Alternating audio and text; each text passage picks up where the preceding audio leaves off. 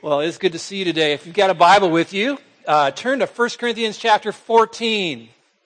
Surprise, surprise.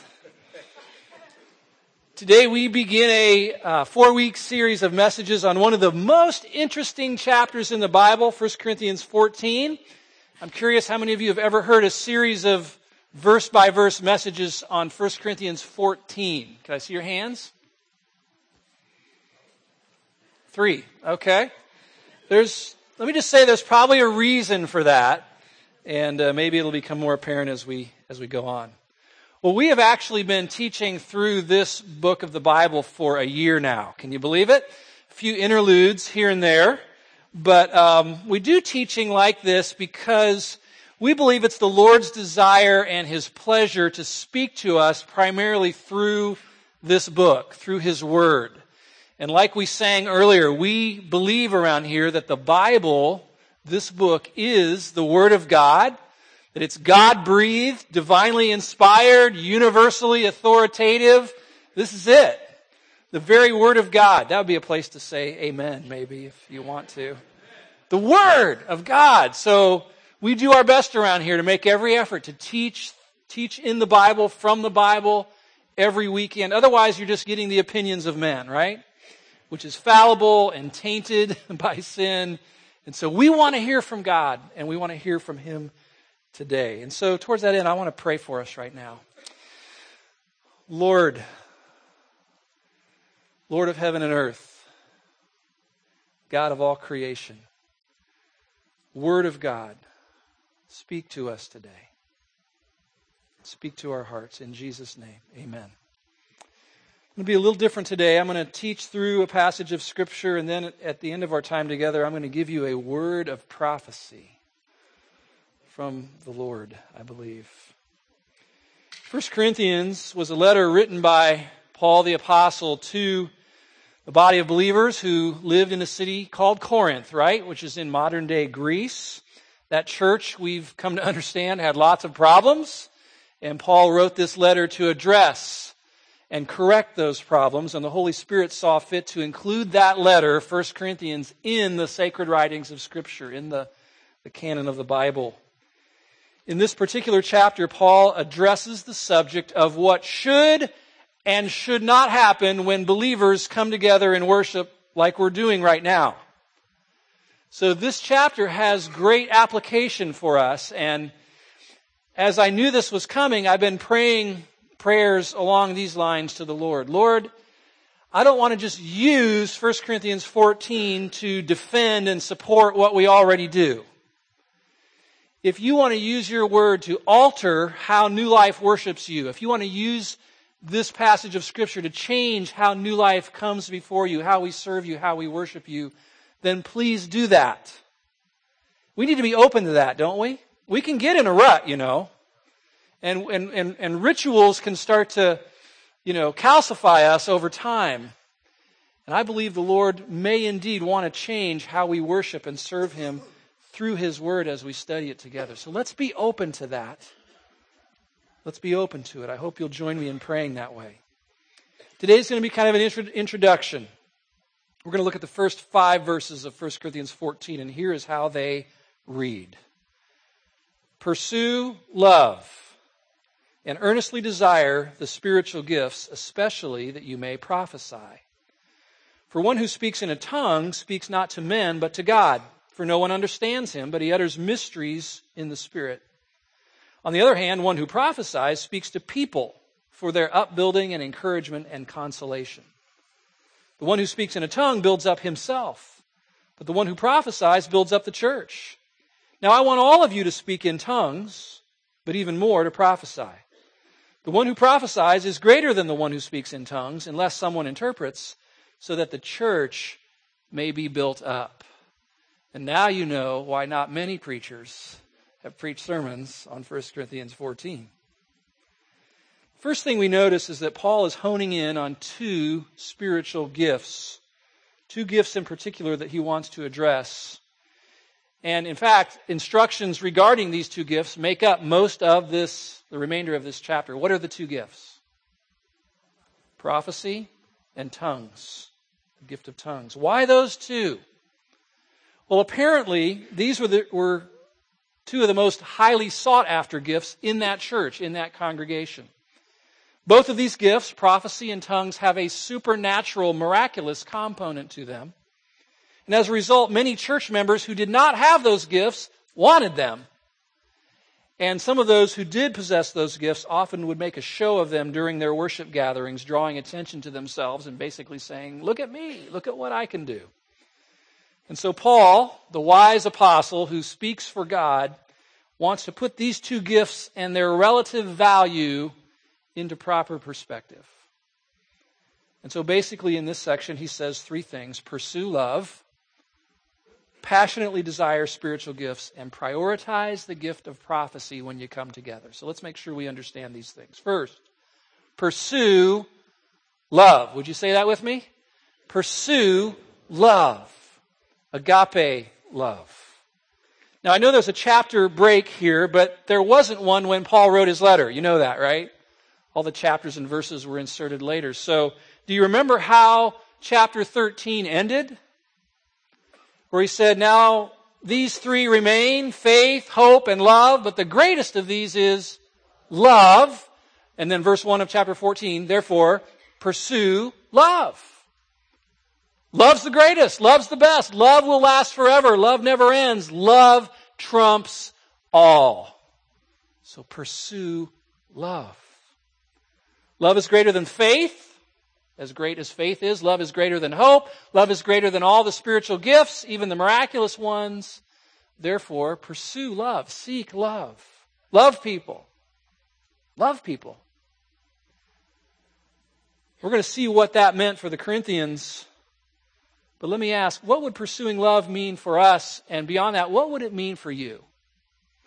What would it mean for you and you and you and you and you to pursue love? I put a little box there on your outline with that question. I want you to fill it in. What would pursuing love today mean for you? Would it mean speaking the truth to someone in love? Would it mean that? Would it mean going beyond just speaking words to actions of love? Would it mean getting into community with some other believers and beginning to share life together? Would it mean forgiving someone for the offense they committed against you, the wrong that they did? What would pursuing love mean for you? Would it mean crossing some barriers to reach out to somebody? Would it mean limiting your freedom so you don't cause somebody else to stumble? Or if you already did cause someone else to stumble, owning that and asking them to forgive you? Would it mean starting to pray for that one person in your life who just frustrates you to no end? That person at work or in the neighborhood or at school? Would it mean doing what many are doing and starting a labor of love to someone who's needy and just coming alongside them and being the hands and feet of Jesus in their lives? What would it mean for you to pursue love? Take a moment and whatever the Spirit is saying to you right now, just write it in that box. There's probably a person in your life that He's calling you to love to a deeper degree.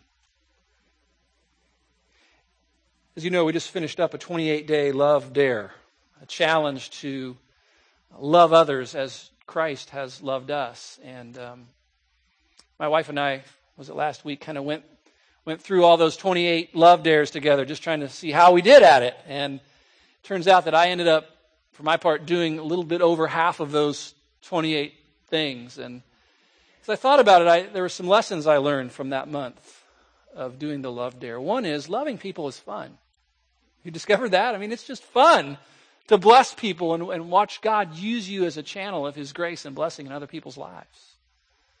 Second thing I discovered is that I need the power of the Holy Spirit to love people, because it's not my default setting. Now, I love people that I love, but it's those other people, that I need the power of the Holy Spirit to love those people the way Jesus wants them to be loved. And the third thing that struck me as I went through this month is that I am so glad that Jesus' record of loving people perfectly has been applied to me. Because I've repented of my sins and I believe the gospel of Christ. I've embraced the cross. And Jesus not only took all my sins away, but he gave me his perfect record of righteousness, which includes loving people perfectly. And that was gifted to me. And to everyone who has embraced the cross of Christ and believed the gospel.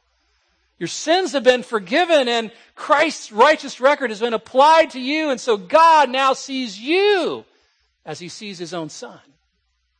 That's a glorious thing, isn't it? And then he gives us his Holy Spirit to begin to empower us and enable us to love like Jesus loved, so that over time our daily practice begins to reflect more and more our actual position in Christ. Praise God for that. Praise God for that. You know, I want to do a little commercial here for a little book called The Bookends of the Christian Life by Jerry Bridges. It's a very short read.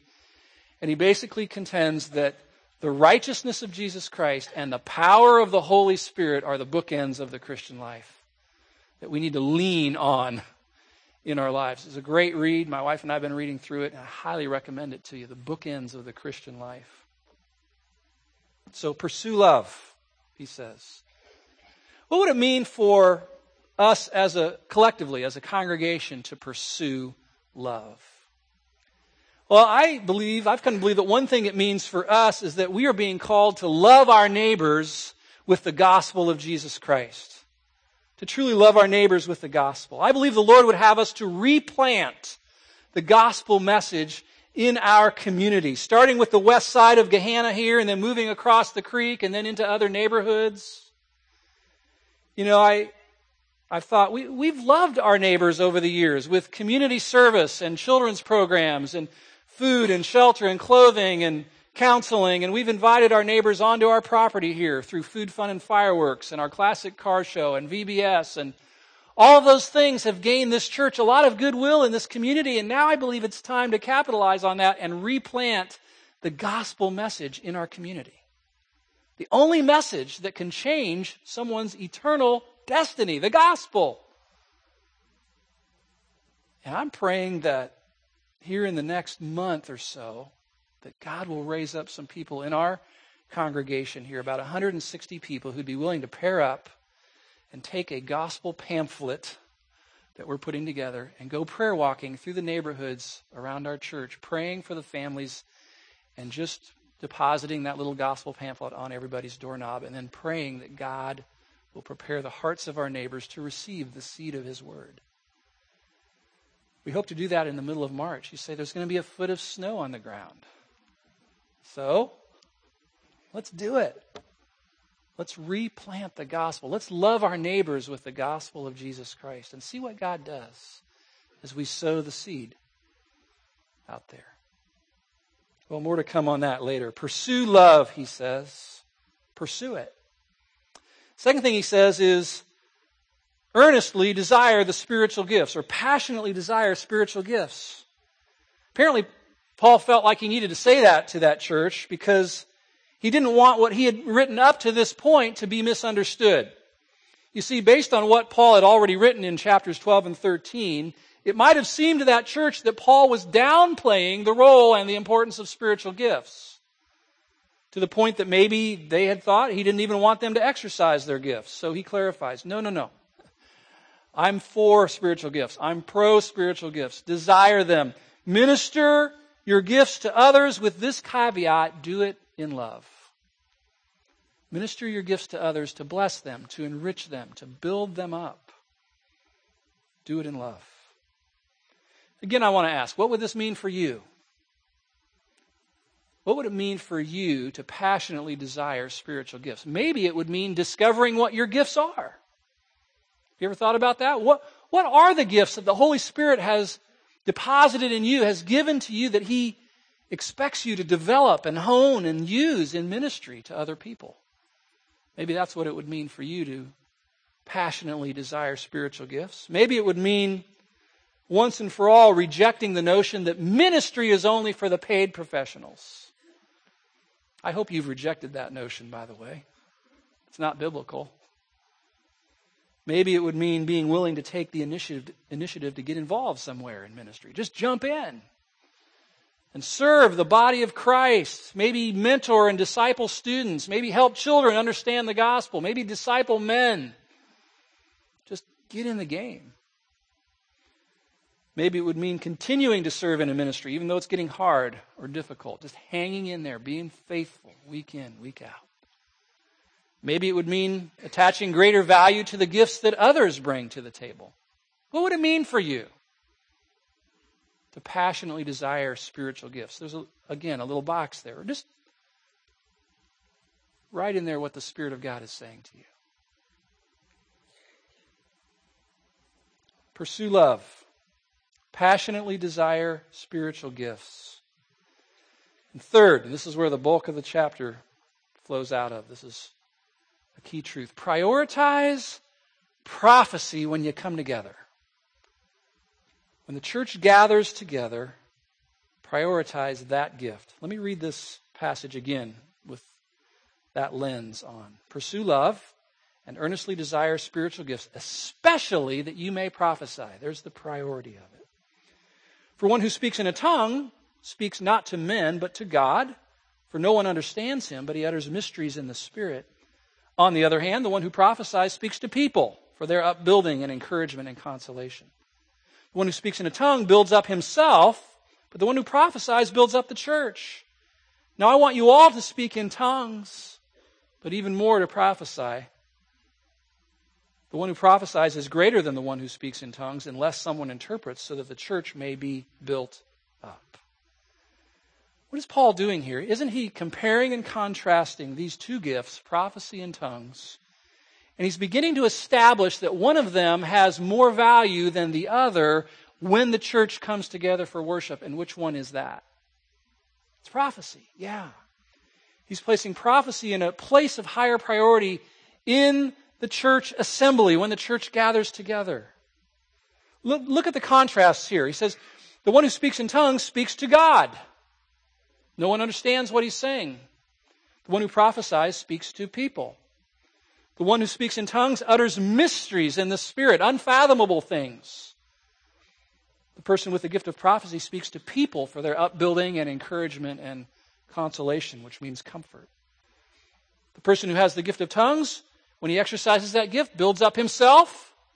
The person with the gift of prophecy builds up the church, and therefore, Paul states, tongues is of lesser benefit in the worship service, in the worship gathering, than the gift of prophecy.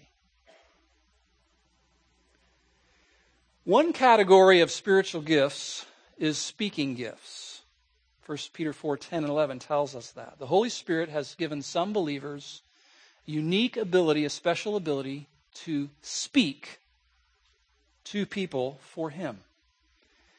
As kind of a sidebar, let me just say that one recipe for frustration and unfruitfulness is to take someone who does not possess speaking gifts and put them in a role that requires them to speak. That's a recipe for frustration. It can be demoralizing to the person who's been put in that role, who's saying, that's not what I do. And it can be torturous for the listeners of said person.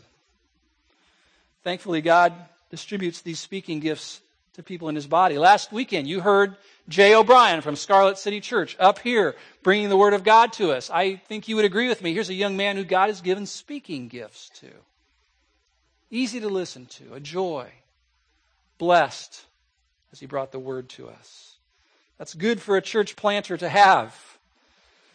I would say that those with speaking gifts must be careful to saturate themselves in the Word of God so that their speaking reflects the truth of God and not just their own opinions and their own rantings. Saturated in the book. Well, two of the speaking gifts are these that Paul mentions here, prophecy and tongues. And the point he's making is that when the church gathers together, we should prioritize the ministry of prophecy over tongues because it is more loving to do so, because ministering the gift of prophecy builds up the whole church, while the exercise of the gift of tongues merely builds up the one who's speaking in tongues, unless there's an interpretation given that then edifies the whole church. Now, all of this begs the question, doesn't it? What exactly is the gift of tongues? And what is the gift of prophecy? What are these gifts? Let me try and tackle that. And I'm going to give you my hopefully informed opinion on what these gifts are based on my study of the Word, okay? And as I've said before, my understanding of this may not be complete. In fact, I'm certain that it's not complete because the perfect hasn't come yet.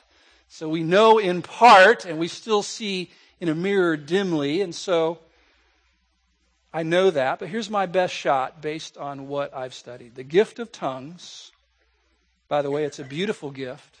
Can I just say that? The Holy Spirit doesn't give junk gifts. The gift of tongues is the special ability given and enabled by the Holy Spirit to speak a language that's unknown to the speaker.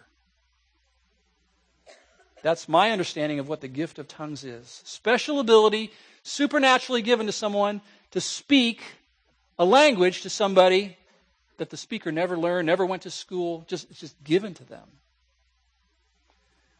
Gift of prophecy, I believe, is the special ability given and enabled by the Holy Spirit. Are these on your outline? Okay. To receive communication directly from God and then speak those messages to people in an intelligible way so that they get it, they understand it. Now, I've come to believe that both of these gifts have multiple expressions. I need you to stay with me on this, okay? When you examine the whole of Scripture's teachings, all of Scripture's teachings on these gifts, you see more than one expression of each of them. The gift of tongues, for example. When you see the gift of tongues being exercised in the early part of the book of Acts, it's obvious that it is a known human language that is foreign to the speaker, but easily comprehended by the person who knows that language. Let me read Acts chapter 2, beginning at verse 5 for you. The day of Pentecost. Now there were dwelling in Jerusalem Jews, devout men from every nation under heaven. So a bunch of people had descended on Jerusalem for the festival there.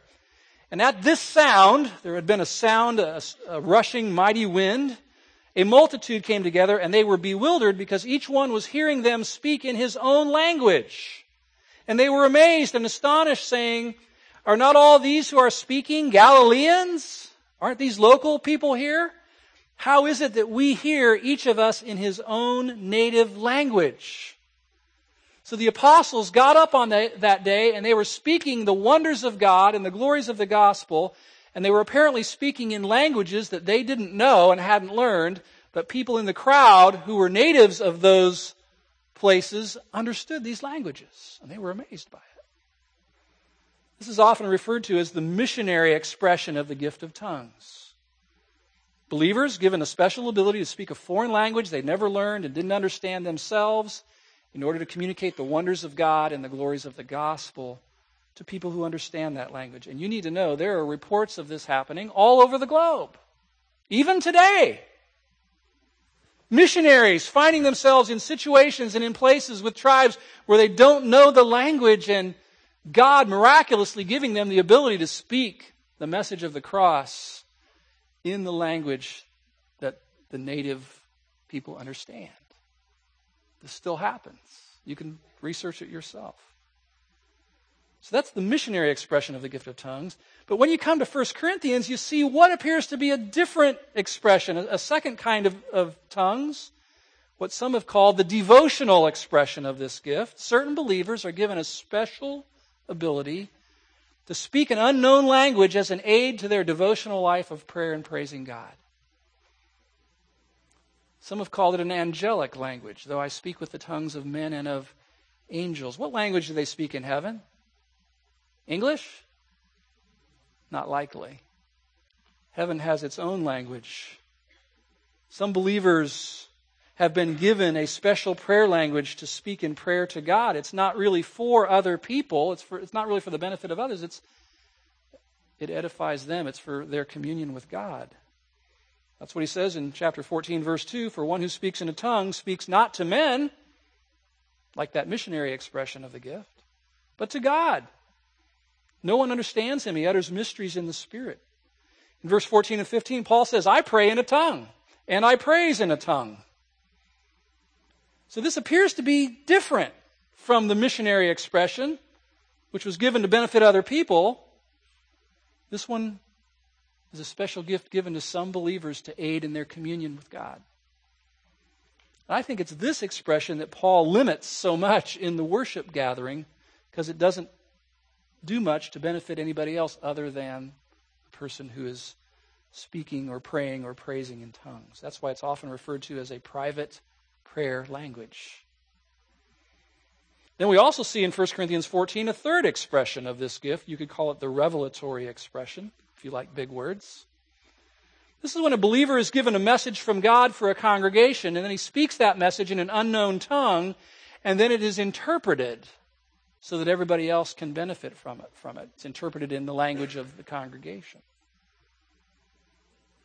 Chapter 14 and verse 9, Paul wrote, "So with yourselves, if with your tongue you utter speech that is not intelligible, how will anybody know what is said? You'll be speaking into the air."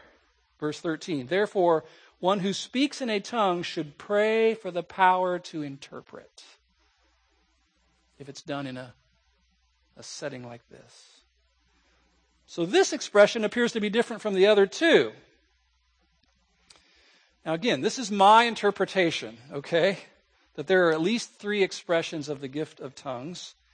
Again, I would tell you, I could be wrong on this, but if I am, I'm in pretty good company of Bible scholars who believe the same way. The gift of tongues, I'll say it again, is a beautiful gift. Some of us who are brought up in certain environments in church came to view this negatively, like this is a bad thing, it's demonic, it's devilish, people going crazy speaking in tongues. I want you to know that the gift of tongues given by the Holy Spirit to believers is a beautiful gift. I have friends and family members who believe they have received the gift of tongues, and they say, "Steve, it's a beautiful thing. I draw closer to God through this." You say, "Well, it can be abused." Well, sure, all the spiritual gifts can be abused when we operate in the flesh. All of them can. The Holy Spirit doesn't give junk gifts. Now, you still with me? A few of you are, all right. I also believe that the gift of prophecy has multiple expressions, at least 2. I'd like to share them with you. The first I've heard called objective prophecy. This is when a person receives words of truth from God that are universally authoritative, God-breathed, and completely inerrant, and they then speak them authoritative for God. Okay? This is, "Thus saith the Lord." Now, I believe that only the Old Testament prophets and the New Testament apostles were prophets in this sense of the word. I've heard them called uppercase prophets, prophets with a capital P. And I don't believe there are any more of them. Ephesians 2:20 tells us that they were foundational in the sense that God's revelation came to His people through the apostles and prophets, and only through them. They spoke for God, men wrote down what they said, and those writings make up our scriptures, our Bible. These prophets spoke with power and passion because they knew they had heard the very words of God. I'm talking about Isaiah, Jeremiah, and Daniel, and Matthew, and John, and Paul. Old Testament prophets, New Testament apostles who heard from God, spoke, "Thus saith the Lord." Their speeches were written down and are included in our Bible today. I think that anybody today who claims to be on par with those guys is sadly mistaken and does not understand the uniqueness of this expression of the gift of prophecy and should basically be ignored or pitied. The objective gift of prophecy. Another expression of this gift is newer to me. I've studied it a lot and I now believe it exists, and I've heard it called subjective prophecy. Subjective, objective, and now subjective. This is when someone believes that God has brought something to their mind and it's for somebody else, and they then share it with others, believing it to be from God. This is not, thus saith the Lord. This is not speaking in first person. I, the Lord, declare this to you. This is, I sense that the Lord might be saying this.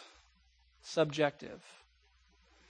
This is when you're in your small group, for example, and you're praying together and you're praying over things, and someone, you finish praying and someone says, I sense that the Lord would have us in this group be more outward focused and not so ingrown. I sense He would want us to maybe begin ministering to the widows and widowers in our church.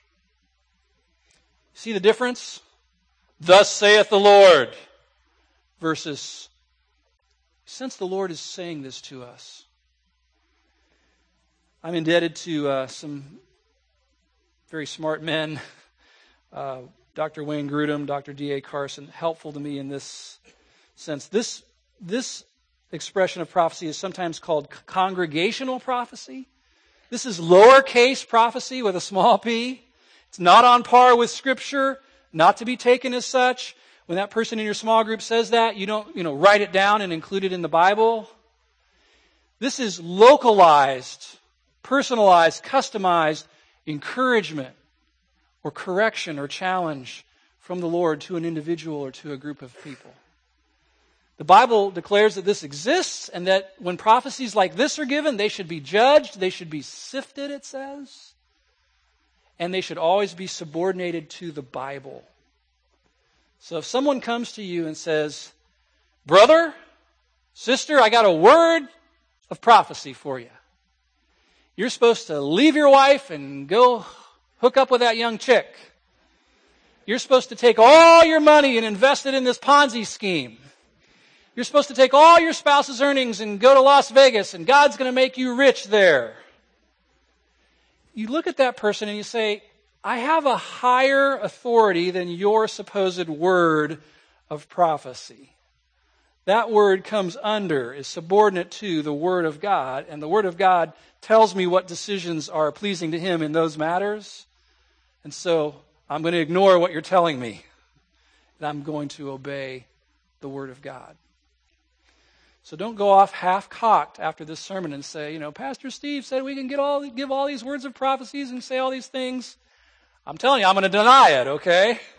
It's subordinate to the Bible, to objective prophecy. This is so important to understand. The content of these kinds of prophecies are not on par with Scripture. They can even be misreported. And so the New Testament says, sift them, judge them. There are also beautiful words of prophecy. Beautiful words. Uplifting, edifying, enriching, guiding, encouraging, enlightening, insightful words of prophecy. Messages custom designed by the Holy Spirit and given to someone to give to somebody else or to a group of people. I've had words of prophecy spoken over me on several occasions, especially since I've been in this role several times, and I value them. And they're in line with Scripture. There's one in particular spoken to me a couple years ago by a gal you may have heard of. Her name is Heather Mercer. She was one of the vibrant young Christian missionaries who was imprisoned in Afghanistan a number of years ago, and then she was released. She was on TV and all that and gave great witness and testimony to Christ. And she started a ministry called Global Hope. I happened to be in a meeting where she was a couple years ago. I actually went to that meeting praying that God would give me something along these lines because I was beginning to sense God moving me in a direction to direct us into being more of a gospel-centered church, and I needed confirmation from Him, and I ended up getting to pray with Heather, and she spoke some words, prophetic words into my life that I cherish to this day. It's like, thank you. This is what I needed to hear. And I wrote them down in my journal, and I still refer to them from time to time. This can be a beautiful thing. I thank God for the gift of prophecy. We don't have time right now to say everything that needs to be said about this gift. Some of you are probably wondering if what I'm doing right now, explaining Scripture, does that qualify as the gift of prophecy? Or is that teaching? Are those different? How are they different? We'll get into that later. We do know that we're told in the Bible to not despise prophecies, 1 Thessalonians 5:20. And then in the very next verse, to test prophecies and hold on to those that are good. Later in this chapter, Paul's going to tell us that congregational prophecies should be sifted and judged by others in the congregation because they can be misreported. Or the one giving the prophecy can add his or her own interpretation to it. That's what happened to Paul in Acts 21, where someone gave him a word of prophecy and said, Paul, if you continue on to Jerusalem, persecution awaits you there, so don't go. And he ignored the so don't go part. And when he got to Jerusalem, sure enough, the prophecy was correct. He faced massive persecution there.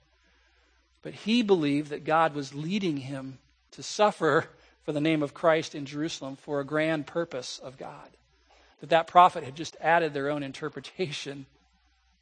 And so prophecies must be sifted. They must be judged. So let's just admit that at this point, we all have lots more to learn about this amazing gift of prophecy. Let me sum up these first 5 verses of 1 Corinthians 14. Paul is basically saying this to the Corinthians. When you gather together for worship, pursue love first and foremost. This means that when you all come together, I want you to prioritize the ministry of those gifts that build up the whole body of Christ.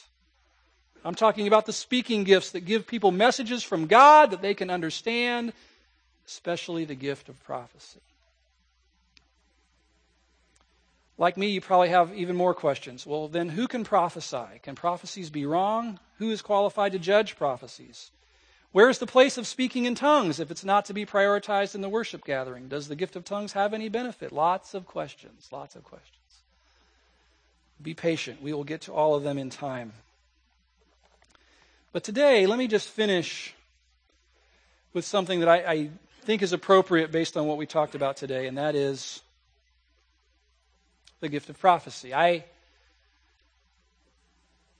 asked the Lord, I said, Lord, if we're supposed to prioritize prophecy in the gathering, and would you give me a word of prophecy for New Life Church?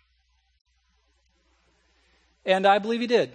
Two clear things in my heart and mind that I want to share with you.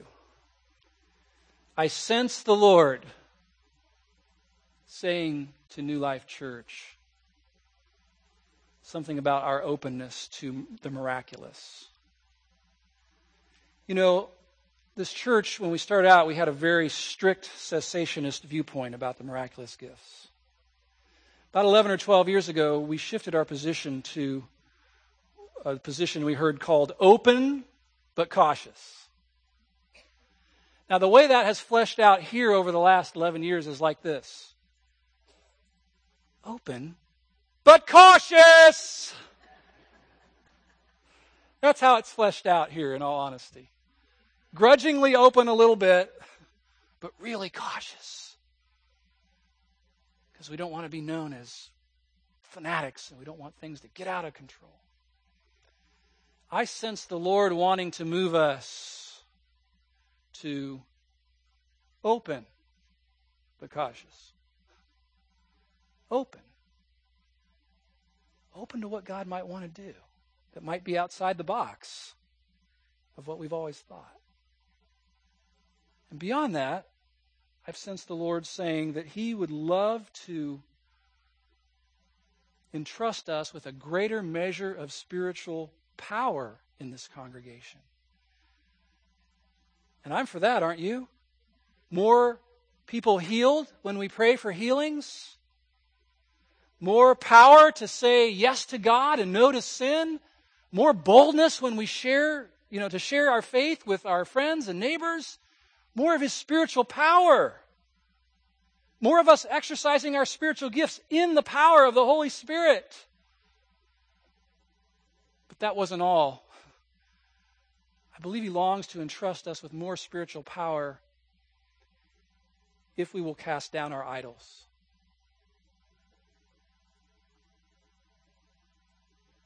Those functional substitute saviors. Things in our lives and our hearts that we've counted more precious, we've placed above God, idols. topple our idols and see if God doesn't flood us with his spiritual power to glorify his name. So, Lord, if this is indeed from you, a word for this body of believers, then would you now lodge it deeply in everyone's heart and mine as well? Would you reveal to us the idols in our hearts that we have set up, that we cherish, that we love above you? And would you give us the grace and strength to topple those idols? And then would you fill us with the power of the Holy Spirit, that we might speak the word of God with boldness, that our prayers for healing might be answered, that you would entrust us with a greater measure of your spiritual power for your own glory, not for ours. That we, your people, might once again be in awe of you. And I ask this in your precious name. Amen. Amen.